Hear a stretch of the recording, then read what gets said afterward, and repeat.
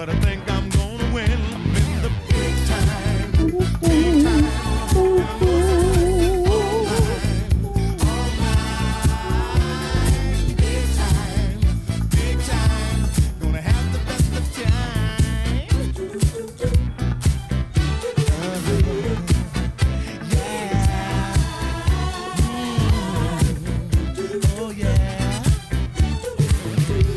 Scramble Life Podcast, episode 35, y'all. Come on. So I made it there, and an agent handles my career. Star of the year. Following the steps of the best of Broadway, East and West. I passed the test. It's all too much with the interviews, reviews, and such. I'm very touched, and it blows my mind. All the autographs I have to sign.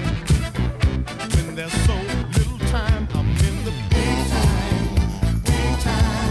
And I know success is all mine, in the big time, big time. Gonna have a good old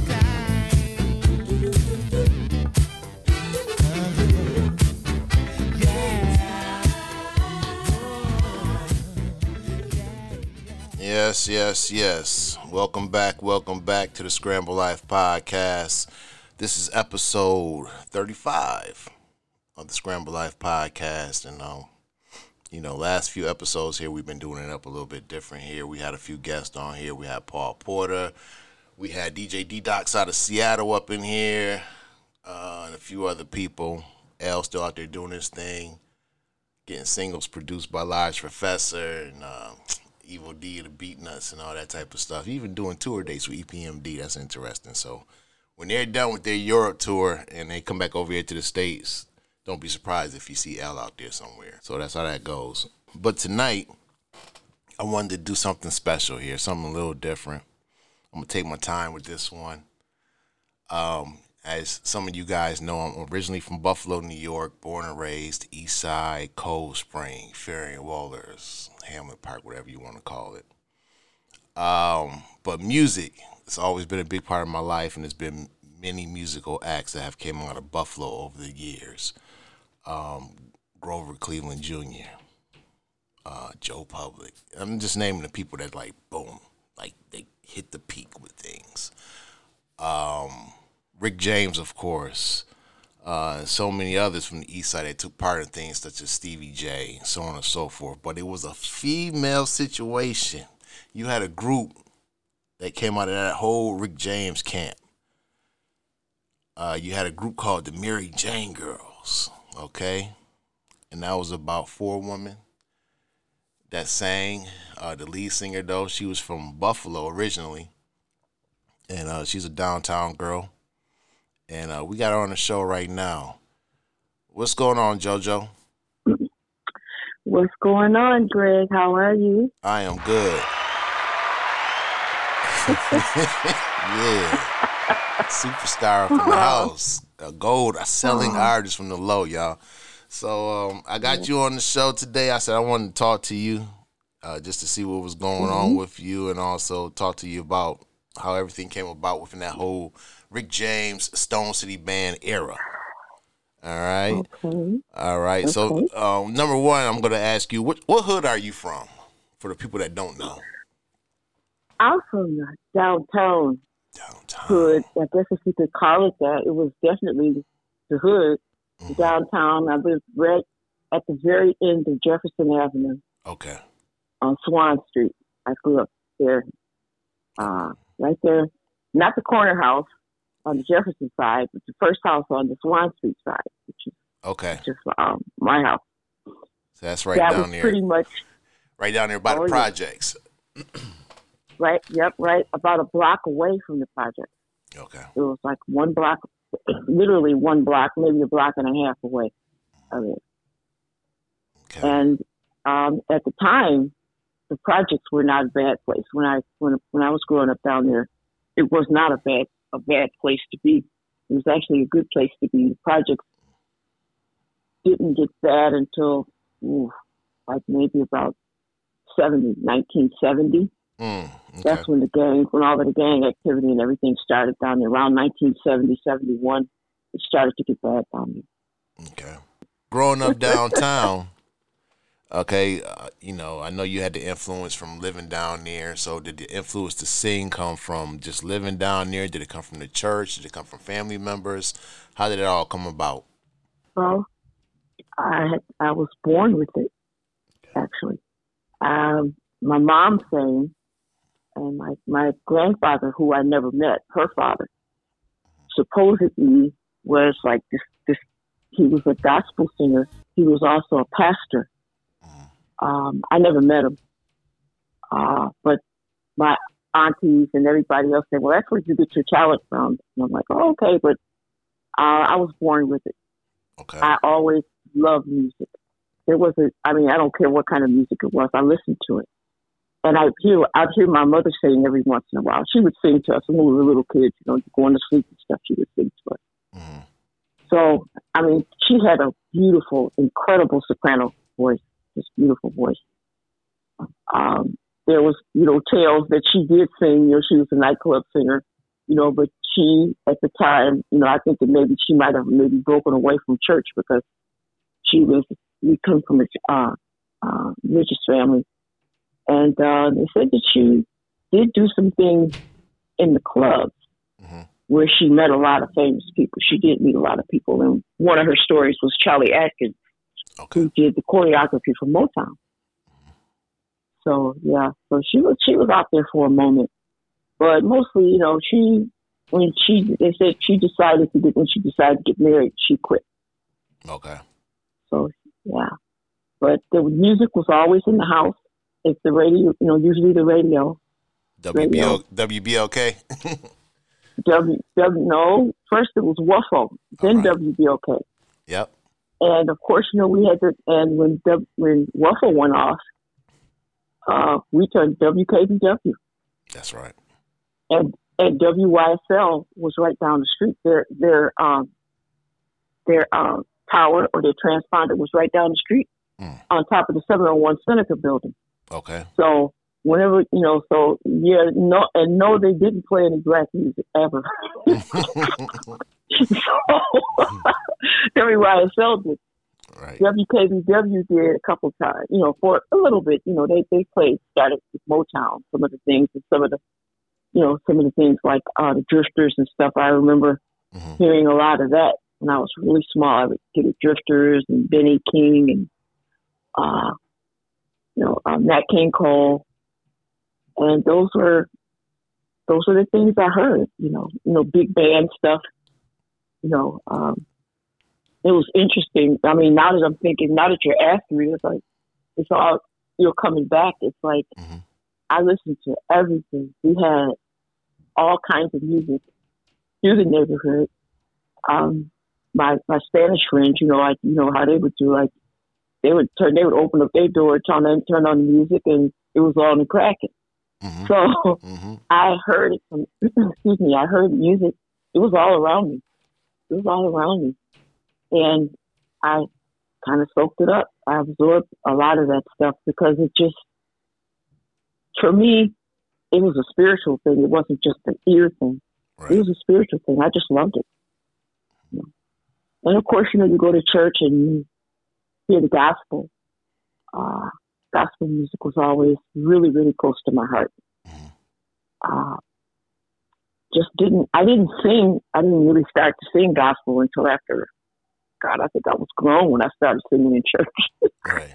Because everybody else was doing it, and I didn't want to. I like to listen. And I listened and I learned for a long time. So what church did you go to in Buffalo? Let's see. I'll start with People's Community, which was on Spring and Swan Street. Okay. That's where I went to Sunday school. On Mondays, we had religious instruction. I went to school 6, by the way. Okay, school 6. Yeah. So Mondays, we would get out of school at 2:00 for religious instructions, and I went to Shiloh Baptist for religious instruction. When I got older, a little bit older, my friends, because all of my friends everybody went to church. My friends started going to Calvary. And this was when Calvary was on William Street. Okay. And at that, I grew up.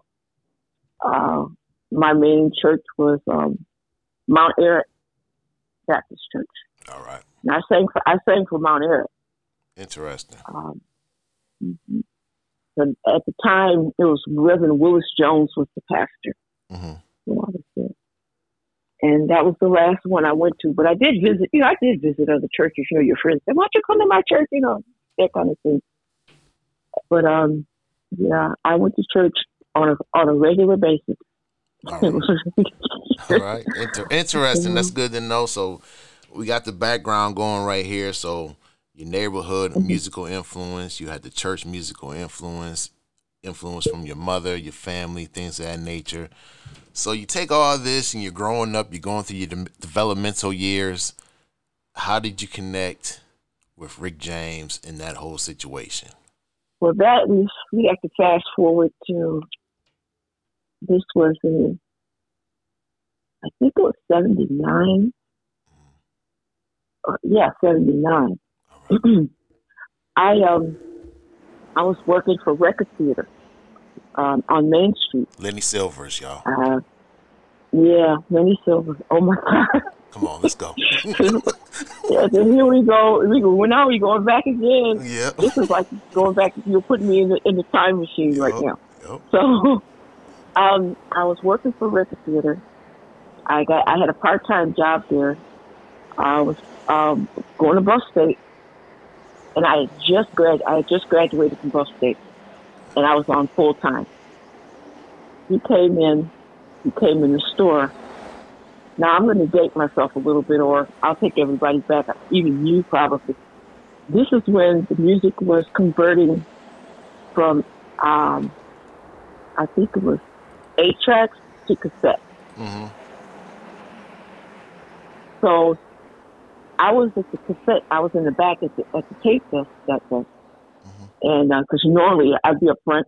I was the cashier there, and I was the cashier. This particular day, somebody didn't come in, and I was at the tape desk. To give you a little backstory about why somebody didn't come in, we had to do inventory the night before. Okay. And I started not to come in either because I was tired, but my regular shift was from 10 to 5 or 10 to 6. Okay. They came in at about, Rick and his entourage came in at about, it must have been about 1 o'clock. Okay. And, we're putting back, putting inventory, putting them with things away, because you have to count those things during inventory. I'm putting away stuff. In my infinite wisdom, I had on a white blouse that day, which was no, because you got to touch dirty albums and stuff. Right. On so dusty. I had a couple little dirt spots on me, had on a pair of jeans. I was not the friendliest person in the world because I hadn't had any sleep. But what woke me up a little bit, I saw all these people coming in. I'm like, who is all of that? It's 1 o'clock in the afternoon. Right. And Oscar Austin, who was his bass player, Oscar and I, now Oscar lived in the project. And me and Oscar grew up, we started pretty much, he was just one of the first bands I played. I think we must have been about 12 or 13 years old. Okay. And I found out that he was with Rick that day. And he came in, hey, JoJo. No, Joanne at the point, because only my family called me JoJo at that time. And he came in, he says, well, he told Rick, he said, well, Rick, this is the girl I was telling you about, man. We grew up together, she could sing, blah, blah, blah. He was doing all that. And Rick was looking at me like, ugh, It was funny. So he looked at me like, yeah, because, I was not all dressed up. They were all dressed up in their, in their finery, just, regular stuff that they would wear. Right. And there was all of the braids and the glitter and all of that stuff. And I'm like, so he said, oh, you could see. He said, I heard about you. Because at the time, also, I was doing clubs in Buffalo. I had been singing in the clubs almost 8 years. And he said, yeah, I heard about you. He said, well, listen, I want you to give me my telephone number. Or give me your number. And I'm going to call you. I want you to come and audition. I need a background vocal. So I'm like, okay. I took some of the tape out of the cash register. You know, it wasn't digital. All of the stuff was manual, so I took some tape out of the cash register and I put my number on it, and name and number on it, handed to him, and he said, "Okay," he said, "I'm going to give you a call," because we chatted for a few minutes, and he asked me, he said, "Yeah, I heard about you. Have you heard about me?" I said, "Yeah, I heard about you." He was one of the few musicians around me that I'd never met because I knew everybody else. Mm-hmm. That was on I think it was like a Monday, I think.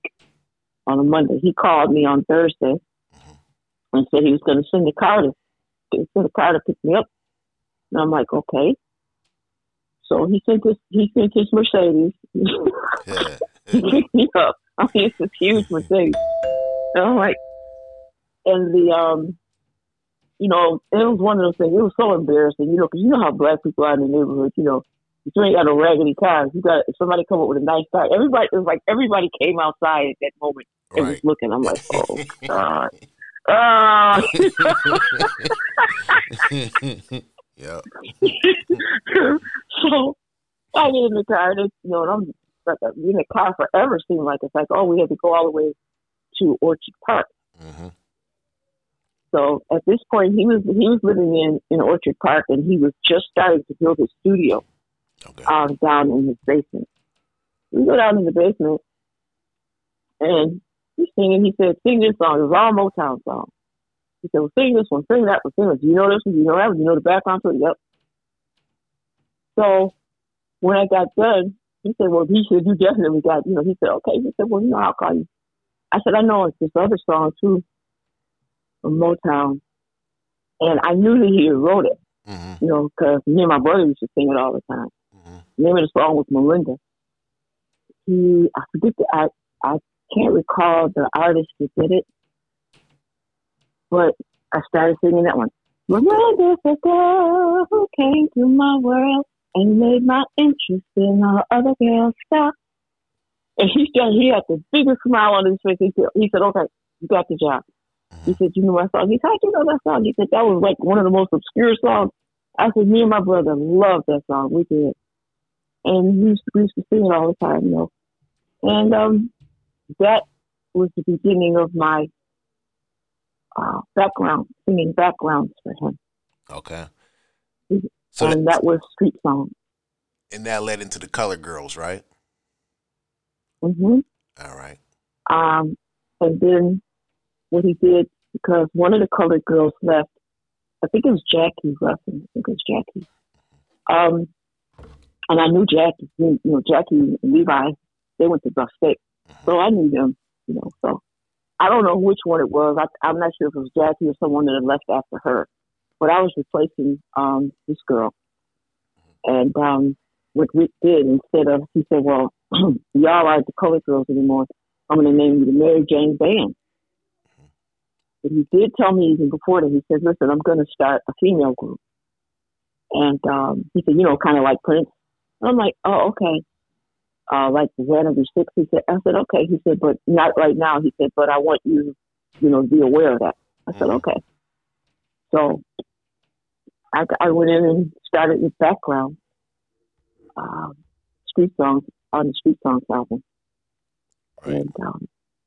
And everything after that up until he died, pretty much. But we were Mary Jane Band. That was Tabby Johnson and Lisa Serna and me.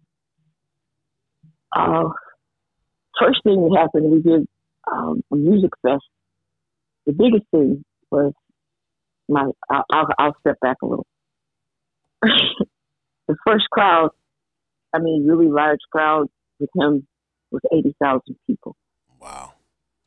That was my, you know, my indoctrination. That was, I guess you could say, your indoctrination into the music system. I had done all of the rehearsals and things like that. You know, do some, you know, put some background sound. You know, he was starting. He was finishing up Street Songs and starting on Throwdown. Okay.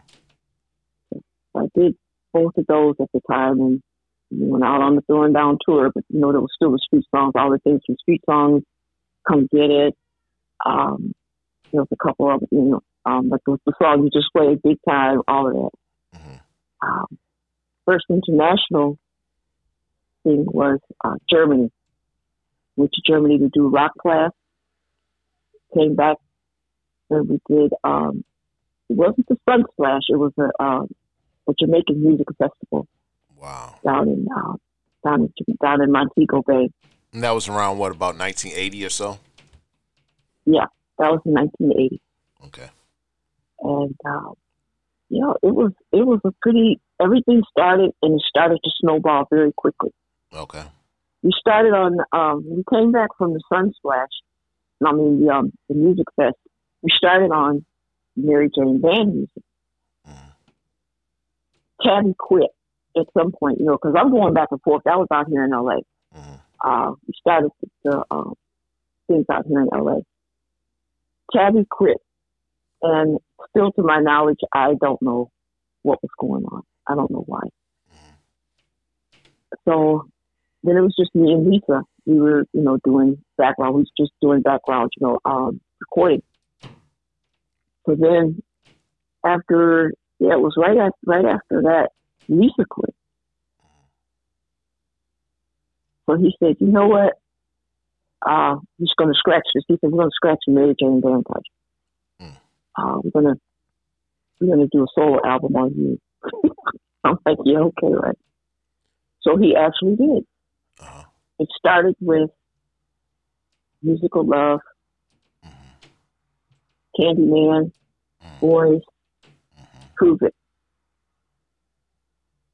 And I'm thinking at the time, this was my solo album. This was going to be my solo project. Right. What he did, he took those demos to Motown, and not to my knowledge, he took them to Motown. And I guess at that point, they thought it was the group. We had background vocals. The Water Sisters did all of the background vocals on those albums, and they had sung on everybody's album. I don't know if you heard of Maxine and Julia Waters. They sang on everybody's album at the time, and I was like honored to be able to sing a little bit with them.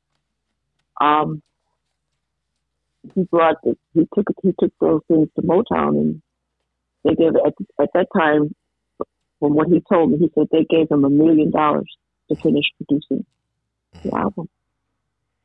And he said they thought, because of the backgrounds and stuff on it, they thought it was the group. So he had to recruit people for the group. And that's how you got the Mary Sherry Jane Girls. came. Yes. All right. Sherry came first. Sherry was first. Her and another girl named Tegan at the time. And we were working on the inside at that point. And then Tegan left, and 2 weeks later, and we had to take pictures. I mean, she took pictures with us. We got Polaroids because the company wanted to see what the girls and see what everybody looked like, I guess. And we took pictures with Tegan at that point. Candy Maxie came in about a month later. We were still working on, I was still working on some of the other stuff with, his backgrounds too. And they came in about a month later. At that point, we were recording in Sausalito. And he introduced me to them, introduced me to Candy and Maxie, and so Sherry was already there. And he said, okay, you guys are a group. And that was the beginning of Mary Jane Girls. That was the beginning of the Mary Jane Girls. We're going to take a quick break. And we're going to come back and we're going to talk some more about the Mary Jane Girls, living Motown life, still living in Buffalo or being around Buffalo, touring, and some other good things. But we're going to be back in a minute, y'all. Yeah.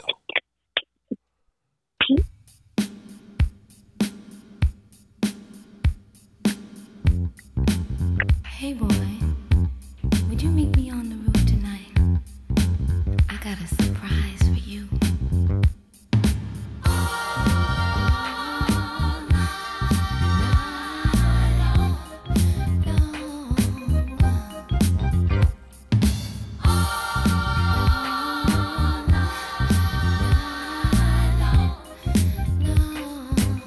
Check, check.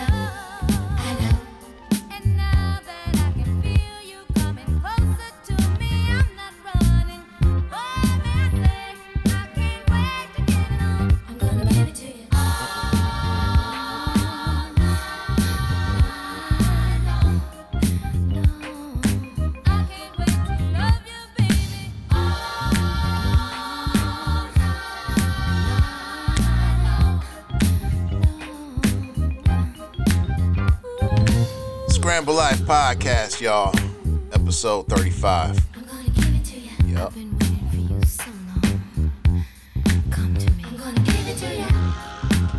Meet me on the rooftop in the night. I'm gonna give it to you. Come and get my love tonight. Oh, something's got me so delighted, baby. Come on. I see your face in everything I do. You got me shook up on your loving, and boy, there is just no way I'll ever get over you.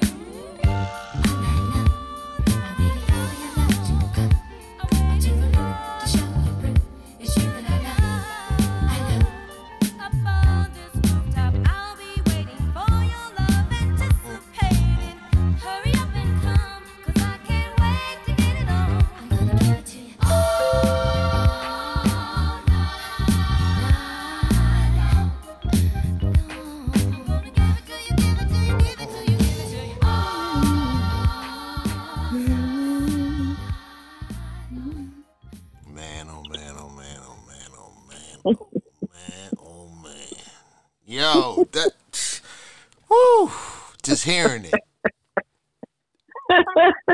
Man, yo, that was the joint. That was the joint. Tell me about that one. I mean, let's just talk about that for like about a minute or two. Like, was that on the demo or was that done later? Tell me about that. The Kenny Burke stuff with it, all that. Just talk to me about it. Okay, that one was not a part quite. Yeah, I think it might have been, but it was such a raggedy. I mean, that was really a demo. He hadn't even finished. He hadn't even completed the music because Oscar left around that time, and we were starting all night long when he left. And I do believe I want to say that might have been one of the songs, and it was his demo, and I just did I did a lead. He said do a dummy. We did like it's called a dummy lead on it, and he said don't rock into those lyrics because I'm going to change the lyrics. Well, okay, but all night long was that one was kind of fun to do. It really was. It was a lot. That one was a lot of fun to do. But he changed the lyrics 2 or 3 times, and I couldn't lock onto any of them. When he finally gave me the final lyric sheet on that one, he didn't say anything. He said, "Okay, here's the lyric. Here's the lyric."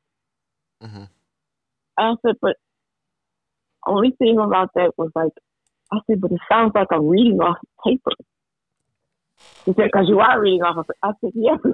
I said, "But I don't like it." I said, "Can I?" No, we don't. We didn't even have time to do anything else at that point.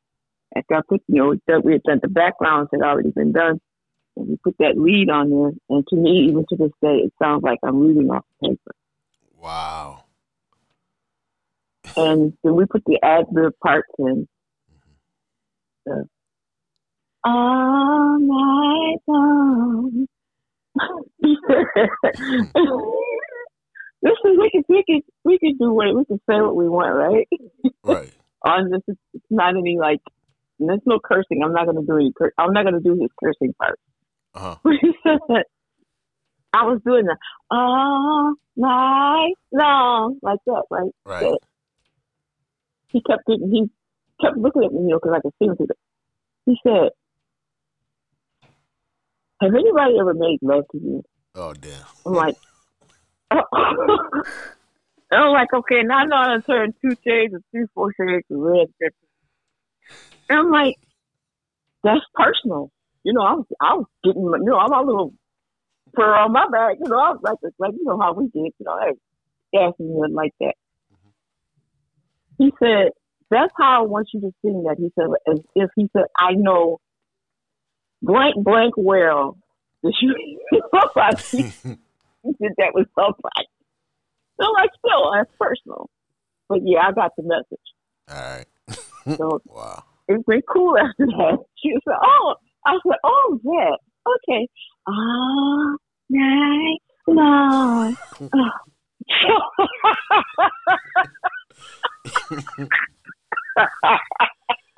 Damn. I'm sorry. I don't want to offend anybody, but that was probably about the funniest we had a lot of funny moments. Rick he was a riot. He kept us in stitches. Between him and Levi, you'd be laughing until tears are running down your face. And that was one of those moments. Wow.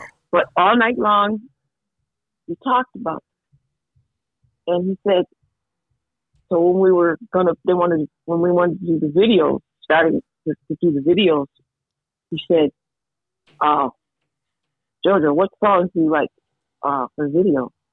First one I said was All Night Long. And I couldn't think of any other one. I'm like, I said, the only one I could think of right now is All Night Long. Said, well, we're not going to do that. We're going to do Candyman. Like, ew. Okay. So Candyman was the first video. And the second one was Boys. All Night Long, what you see out there was not a video. That was from the television show Top of the Pops in London. Wow. When we went over to do the promotion, I was wondering why he wanted the lead to be All Night Long. Mm. All Night Long was already a hit in London when we got there. Mm. Way before it was in the States. People didn't even know who we were in the States. Mm. And All Night Long was a hit, or was number one over in London. And what year was that? 82 or 83? That was in 82, I believe. All right.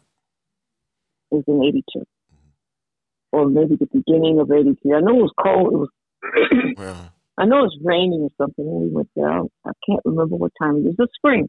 Mm-hmm. The spring of 83. Sorry. When we got there, we were already famous over there. Mm-hmm. And we did the Top of the Pops show. I had that little blue dress you see. I had to wear that dress for 3 days. They lost my luggage. Wow. So I was washing that. I was doing the ghetto thing. I was washing that dress at night, trying it with the hair dryer, crying. I didn't have no clothes. Everybody, they was all, of course, how women are. They want to laugh at you and stuff and want to rib on you. I'm like, mm-hmm. That dress cost $5. I flew over there in it. You know how you had a little $5 store, the dollar store, whatever, the little boutiques here and there where you can go in and buy something for $5 and under. Right. That dress cost $5. And I said, I only wanted to wear it on the plane. Uh-huh. I ended up wearing it on the plane. I wore it during the interviews. And when I had to do it for that video, I was totally in tears that day. Wow. Did you buy that in Buffalo, or you bought that like in California or somewhere else? I believe I bought it in I bought it here because it was a $5 store here. All right. And I didn't have any money. I said, well, not at that time I was broke. And I said, well, I'm going to go to the $5 store to get me something comfortable to wear on the plane. Right. All of my costumes, everything, everything was in my suitcase. Mm-hmm. So I ended up having to perform in that blue dress. And for it to turn into a video, when somebody said that, when they said that the video was on YouTube, I said, what video? I said, All Night Long doesn't have a video. I said, we never did a video for All Night Long. They said, this is a video. when I saw it was that thing of blue dress, I started crying all over again. I said, "Oh Lord!" But I said, somebody said, "Ask the little voice." My elder brother said, "Shut up! Don't even tell nobody that." Right. So I can tell that story now because I'm no longer traumatized by it. And here you go. That's the first But on the it Scramble has- Life. That's the first. Okay. It was a $5 blue dress, Yep. and that video I looked at last time I looked, it had over 1 million views. I bet. Over 1 million.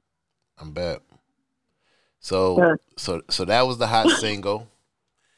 You had a couple other singles over there during your 2-album period with Motown. So during your time with Motown, I'm sure it was plenty of good times, and then it was plenty of bad times.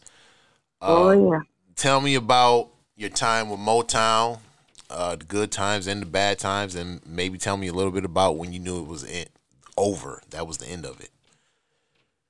Well, well, the good part, I got a chance to meet a lot of people that I ordinarily wouldn't have met.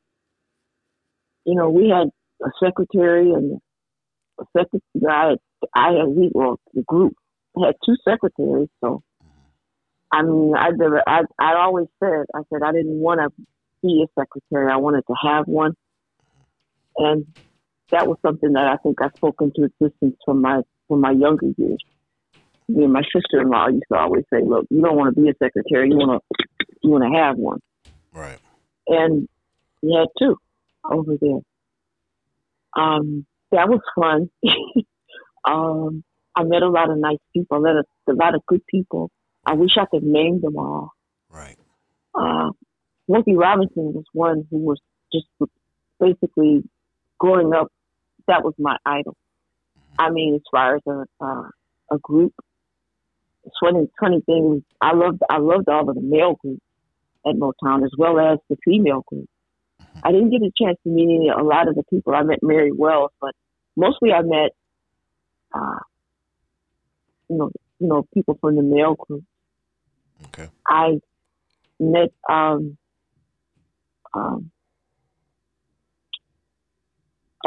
can see his face. This is terrible. Anyway, I'll come back to him anyway. This was another story. All right.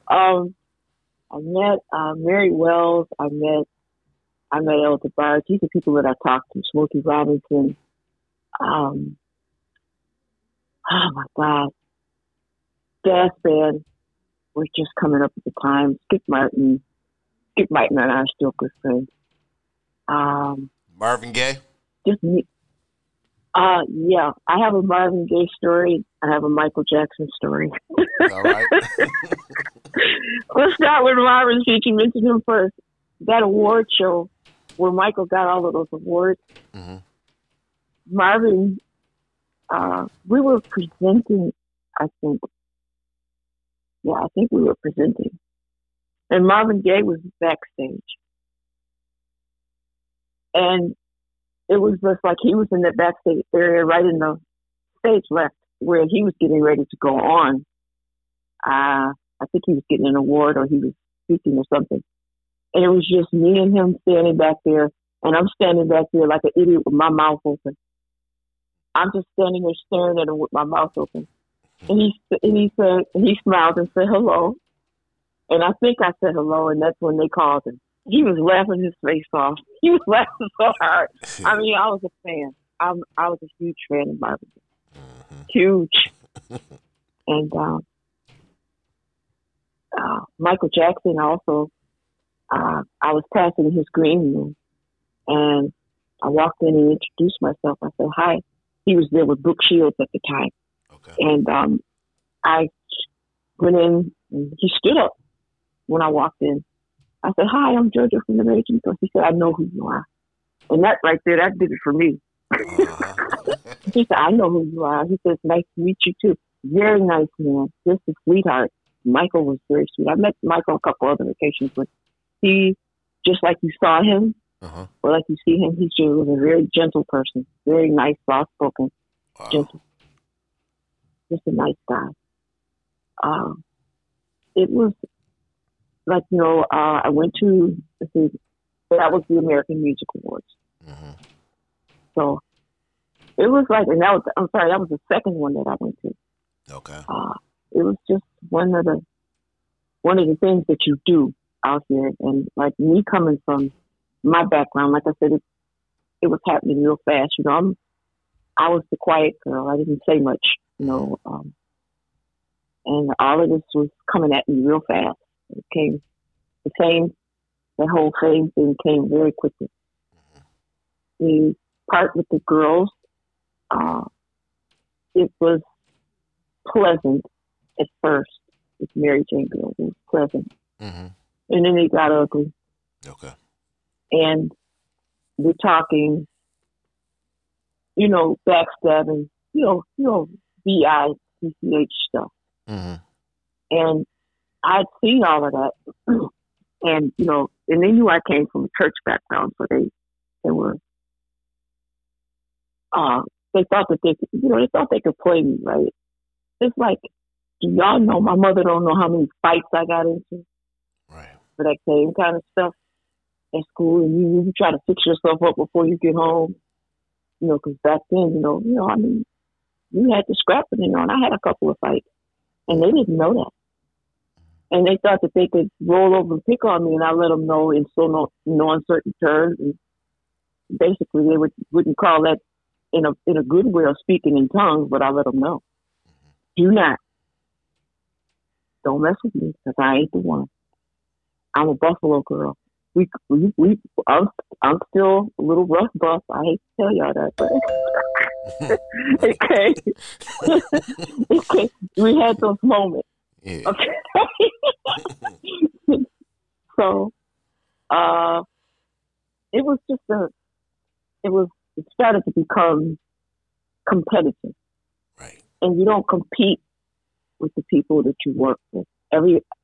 In my idea of people working in a group or with people, it's like, look, you're working together, not against each other. Mm-hmm. Because one of the things that we learned, even in Sunday school, a house divided against itself cannot stand. Mm-hmm. And this is why you work with people. Their personalities don't mean anything. What you're doing is, your job to me is it's an integral part of the person who's next to you. Mm-hmm. And you work together in order to get any job done. You work together. I have people working against me. Right. Not for any reason other than I was there first. I sang background with him first. I was with them for 2 years before they came in. And then started singing lead on the majority. In fact, all of the songs except for 3. Right. 4. All songs except for 4, I sang lead. And on the 4 that I didn't sing lead on, I sang background with them. Mm-hmm. It wasn't a pleasant experience. I mean, I wish I had better, something better to say. I don't like to talk about people. Right. But the experience wasn't pleasant with them, especially after they started to gain a lot of attention. After the attention came to me, mm-hmm. I was always trying to hide somewhere, and they were more in the limelight in that light. Right. And I never got into that. I'm still not into it. Mm-hmm. I still do shows. You have shows and stuff, and you have to, be that person. You have to be her. Right. But for the most part, I'm what they call an introverted extrovert. Mm-hmm. I can be extroverted when I need to, but for the most part, I keep to myself. Okay. So, in that particular sense, I wasn't. I just didn't take to the fame thing. I still don't get it. Right. After all of these years, I swear I do not get it. I see it, but I don't get it. You was a part of it, but you was like, yo, Yeah. I have nothing to do with this. I'm just here because this is what I No. wanted to do. Right? Yeah. My singing was my thing. Right. Singing. That was it. And Yeah. I just loved, more than any of it, I loved the creation of the music. I like the fact that we were different.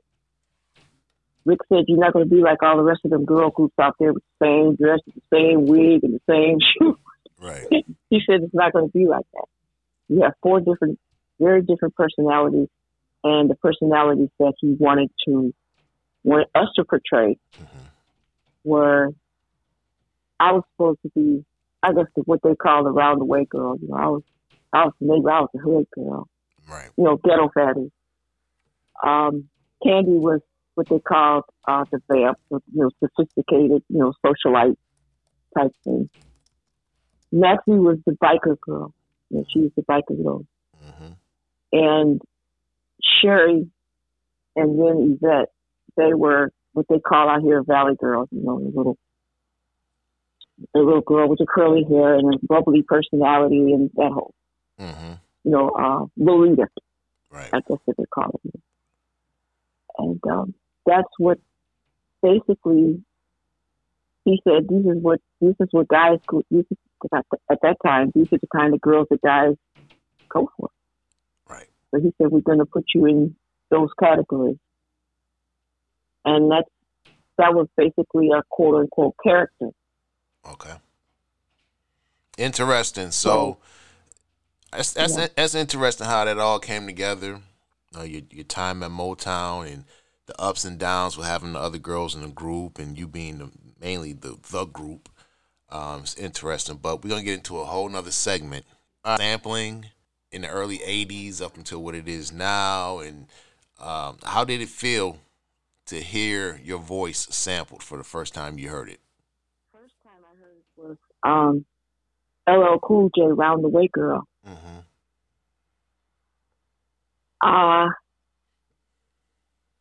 I didn't know what to say. It's like, what is going on? Why is my voice sped up on the screen? And what is that? I mean, it was kind of funny at first, you know, but then when we got into the legal ramifications of that, it wasn't fun.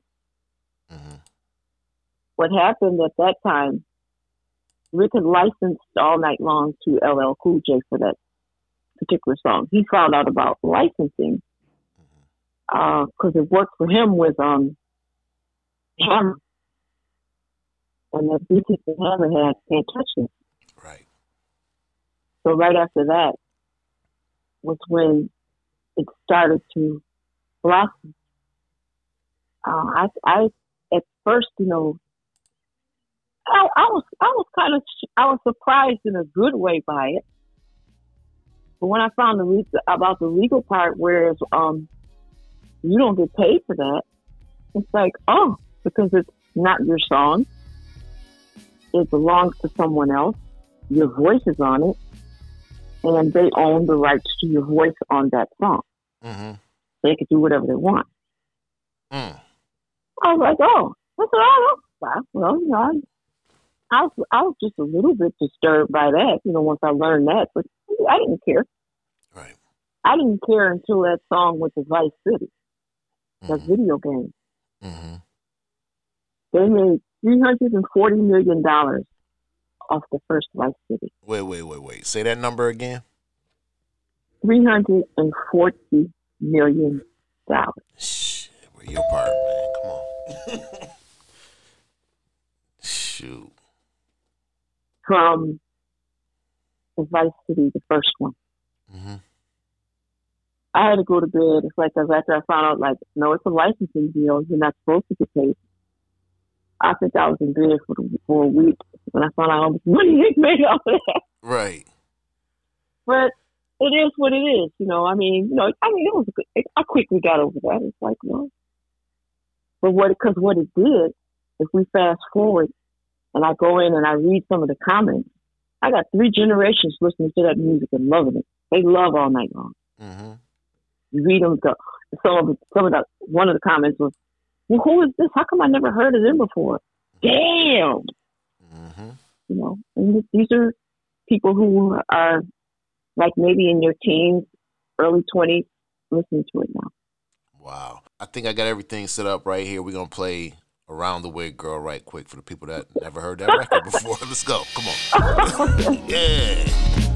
Scramble Life Podcast, episode 35, y'all. Coming to you live from the low.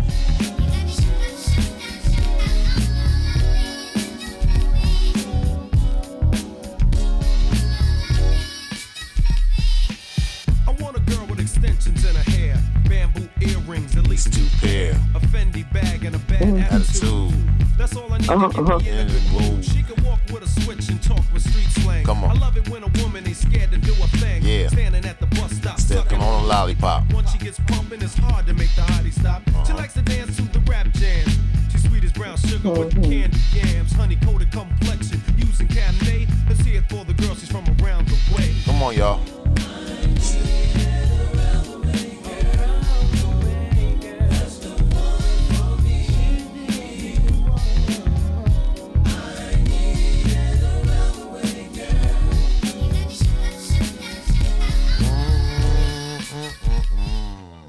All right. There you go. I know you was sitting in that room like, yo, man.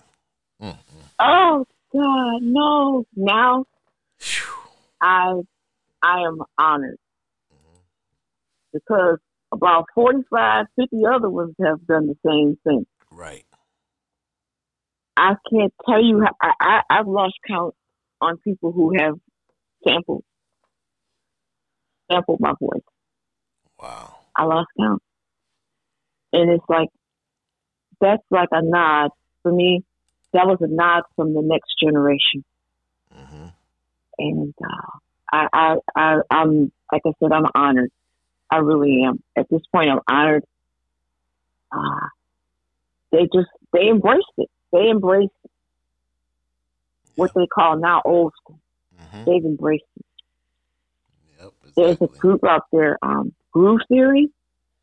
Yep. Every time I hear theirs, I think All Night Long. I swear, even now, every time I hear the opening to that song, I think All Night Long is coming. Yep.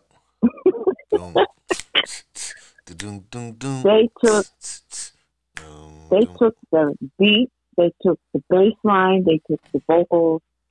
I mean, they just pretty much dissected that song. Mm-hmm. And it's a good thing. It really is, because it just shows a lot of originality. I think with them sampling, a lot of originality, creativity. It's just, like I said, it's not the new thing, but it was the new thing at the time, and that's what they did. Mm-hmm. Yep. Her. Mm-hmm. Love her. Emile LaRue, y'all.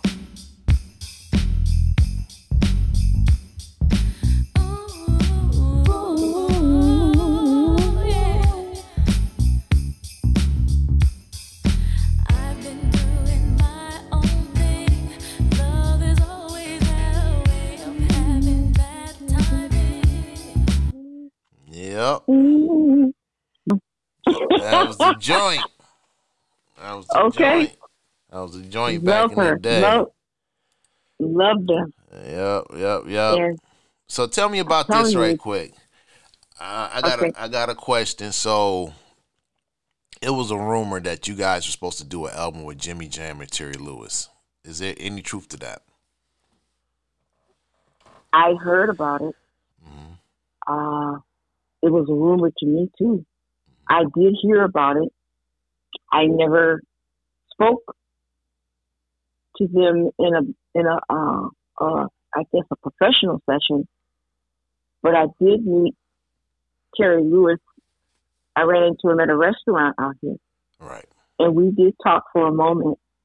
This was before I found, this might have already been in the works. Mm-hmm. And I was already away from that. I had moved out here, and I was already away from the Motown and Mary Jane Girl production situation. And I ran into him, and we talked, we chatted, and he gave me his card. and said, listen, there's some things I'd like to talk to you about. I'm like, no problem. But every time I called after that, I couldn't get him. Mm-hmm. We had a nice little conversation. I said, I don't want to talk to you too much because he was getting ready to eat. Right. And I was leaving the restaurant, and they were waiting. Him and his wife were waiting for their food. So I'm like, we spoke for a few minutes, and he gave me his card. He said, I want you to give me a call. No problem. After that was when I found out the rumor. Mm-hmm. And I'm like, oh my God, I was actually standing there talking to this man. Rick was fit to be tied because at the time we were still under contract. Mm-hmm. At least I was. This was after 86, everything fell apart. All right. 1986, everything fell apart. Mm-hmm. I left the group first. Okay. Just before the third album. I left first because there were a lot of inconsistencies with the business, with the money, and I was starting to learn, I guess it was, how should I say, trial by fire with the business. Right. So you can't just get in there and just sing and not know exactly what the business aspects of that is. It's very intricate. It's very dirty in some ways. And nobody's going to school you. No one will tell you anything. So I was learning about all of that. And when I found out what was going on, what I thought was going on, and I wasn't getting paid. I was working and I wasn't getting paid. I'm like, you want me to record a third album? I'm not receiving anything from the first one. Mm-hmm. And that was where it came into the royalties part, and you learn that you don't get your royalties right away. Right. And okay, so I waited some more. Nothing happened. So I said, look, it was starting to get weird because I had a friend come by my house. At the time, it was like, I had made some pillows and I was sitting on them. She said, how come you got no furniture? I ain't got no furniture in the house. What's wrong with you? You got a number 1 record out, number 3 record out.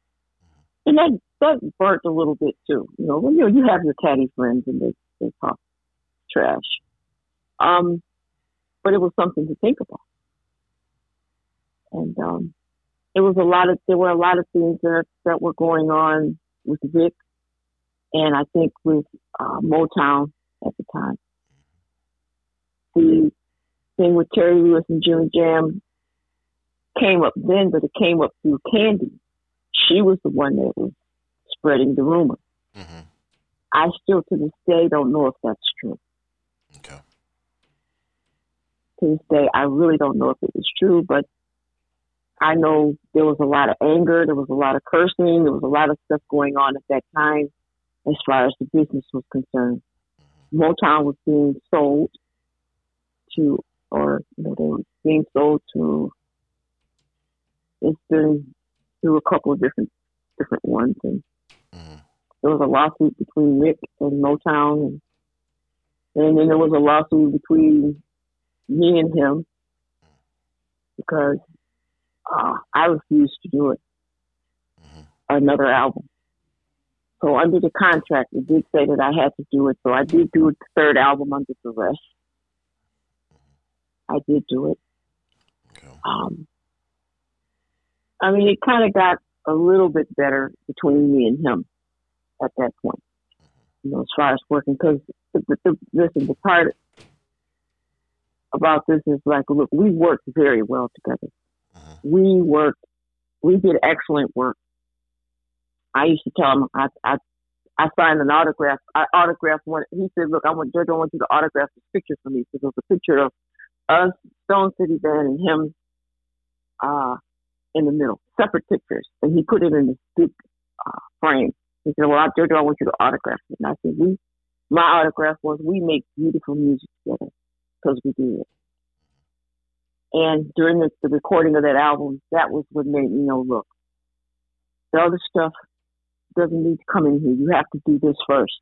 Then we'll deal with with all of the legal and paperwork and all of that other, so all of those other things. Right. But we worked very well together. I loved working with him. The music part was always magical. It was always very creative. And I always say that we went to a creative place that a lot of people go to, but I'm talking about me and him.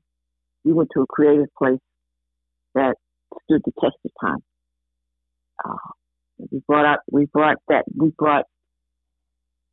it back, and it's on record or now on download. It's digital now, so you can download it. But all of that's still there. All of that fire. All of that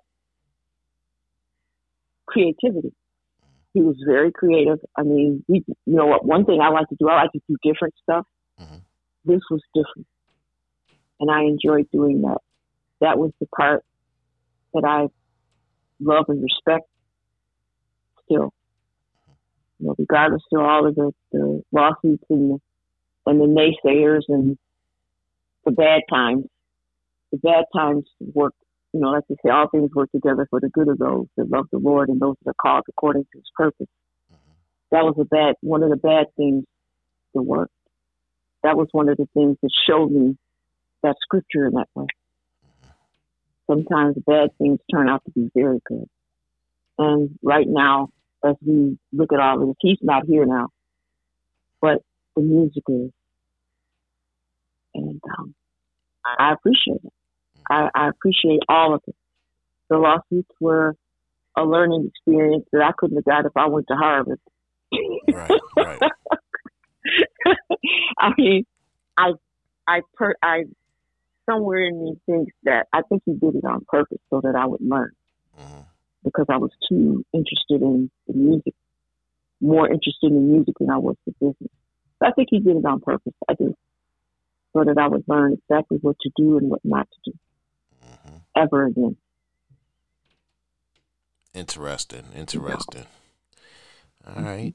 Growing up around Rick James, putting out records through Motown, the whole nine. JoJo McDuffie right here on the Scramble Life podcast, y'all. It was great having you here on the show today. I appreciate your time and everything like that. And we definitely want to have you on again. Well, I appreciate you reaching out. I appreciate you reaching out to me. No problem. So I can tell you, this was one of my more, out of all of the interviews I've done, this was one of my more relaxed ones. Cool. First of all, because you, like you said, you're homegrown, so we know. And second of all, you ask questions that other people have never asked. Okay, good. All of these years, nobody ever asked what exactly was going on. Nobody asked. All right. Well, so I appreciate you. No problem. That's good to know. And just to let the people know, we'll make it short, but you're no longer a member of what's out there traveling right now around the country called the Mary Jane Girls, right? You're just doing your own thing, your own solo dates? Yes. Okay. I'm no longer with them. There's two groups of them. Okay. One has Candy in it, and the other has Sherry and Maxie. And no, I'm not a part of that. I did call them and let them know, hey, I was interested, but no. My thing was, look, we need to let all of this go. All of the bad blood needs to go. We have a legacy. We have children now.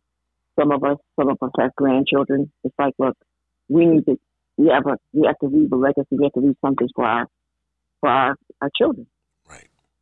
And I got no both times. It was like, or it wasn't exactly a no. It was like, we'll get back to you, that kind of thing. Mm-hmm. So I continued for the last 30 years. What I've been doing is solo.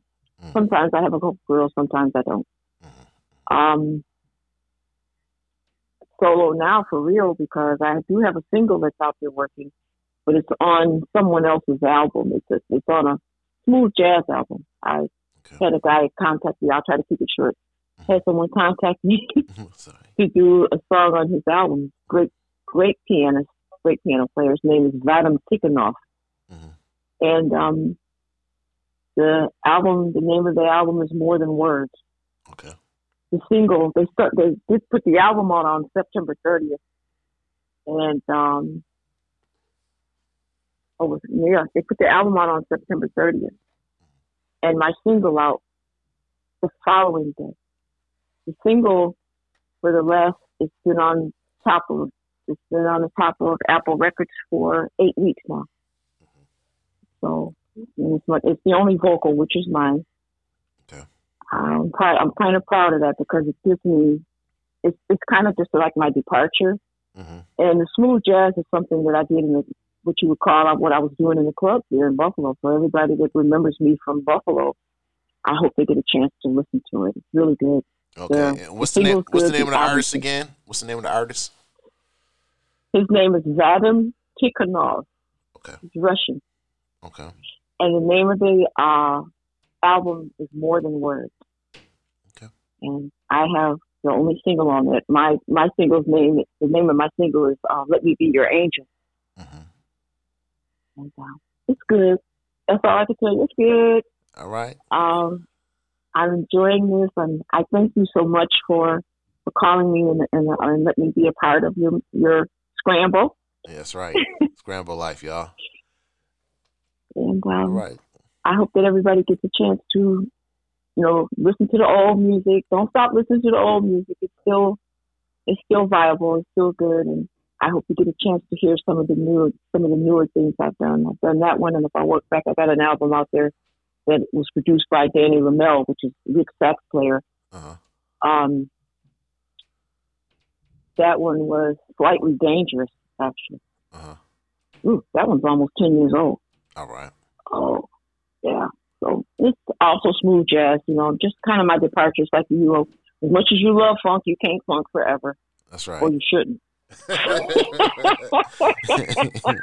hear you. You can't be funky forever. So, I hear you. But I appreciated all of that, and right. like I said, I've taken another new direction. So I hope everybody will embrace it. I hope I get a chance to get back to Buffalo pretty soon. I'm not sure when I'm going to get back. I'll try to get back for Christmas. Okay. So, sounds good. Sounds good. All right, y'all. So this is Scramble Life Podcast, episode 35, and we're going to end it a little something like this, y'all. Peace. Okay. Yo.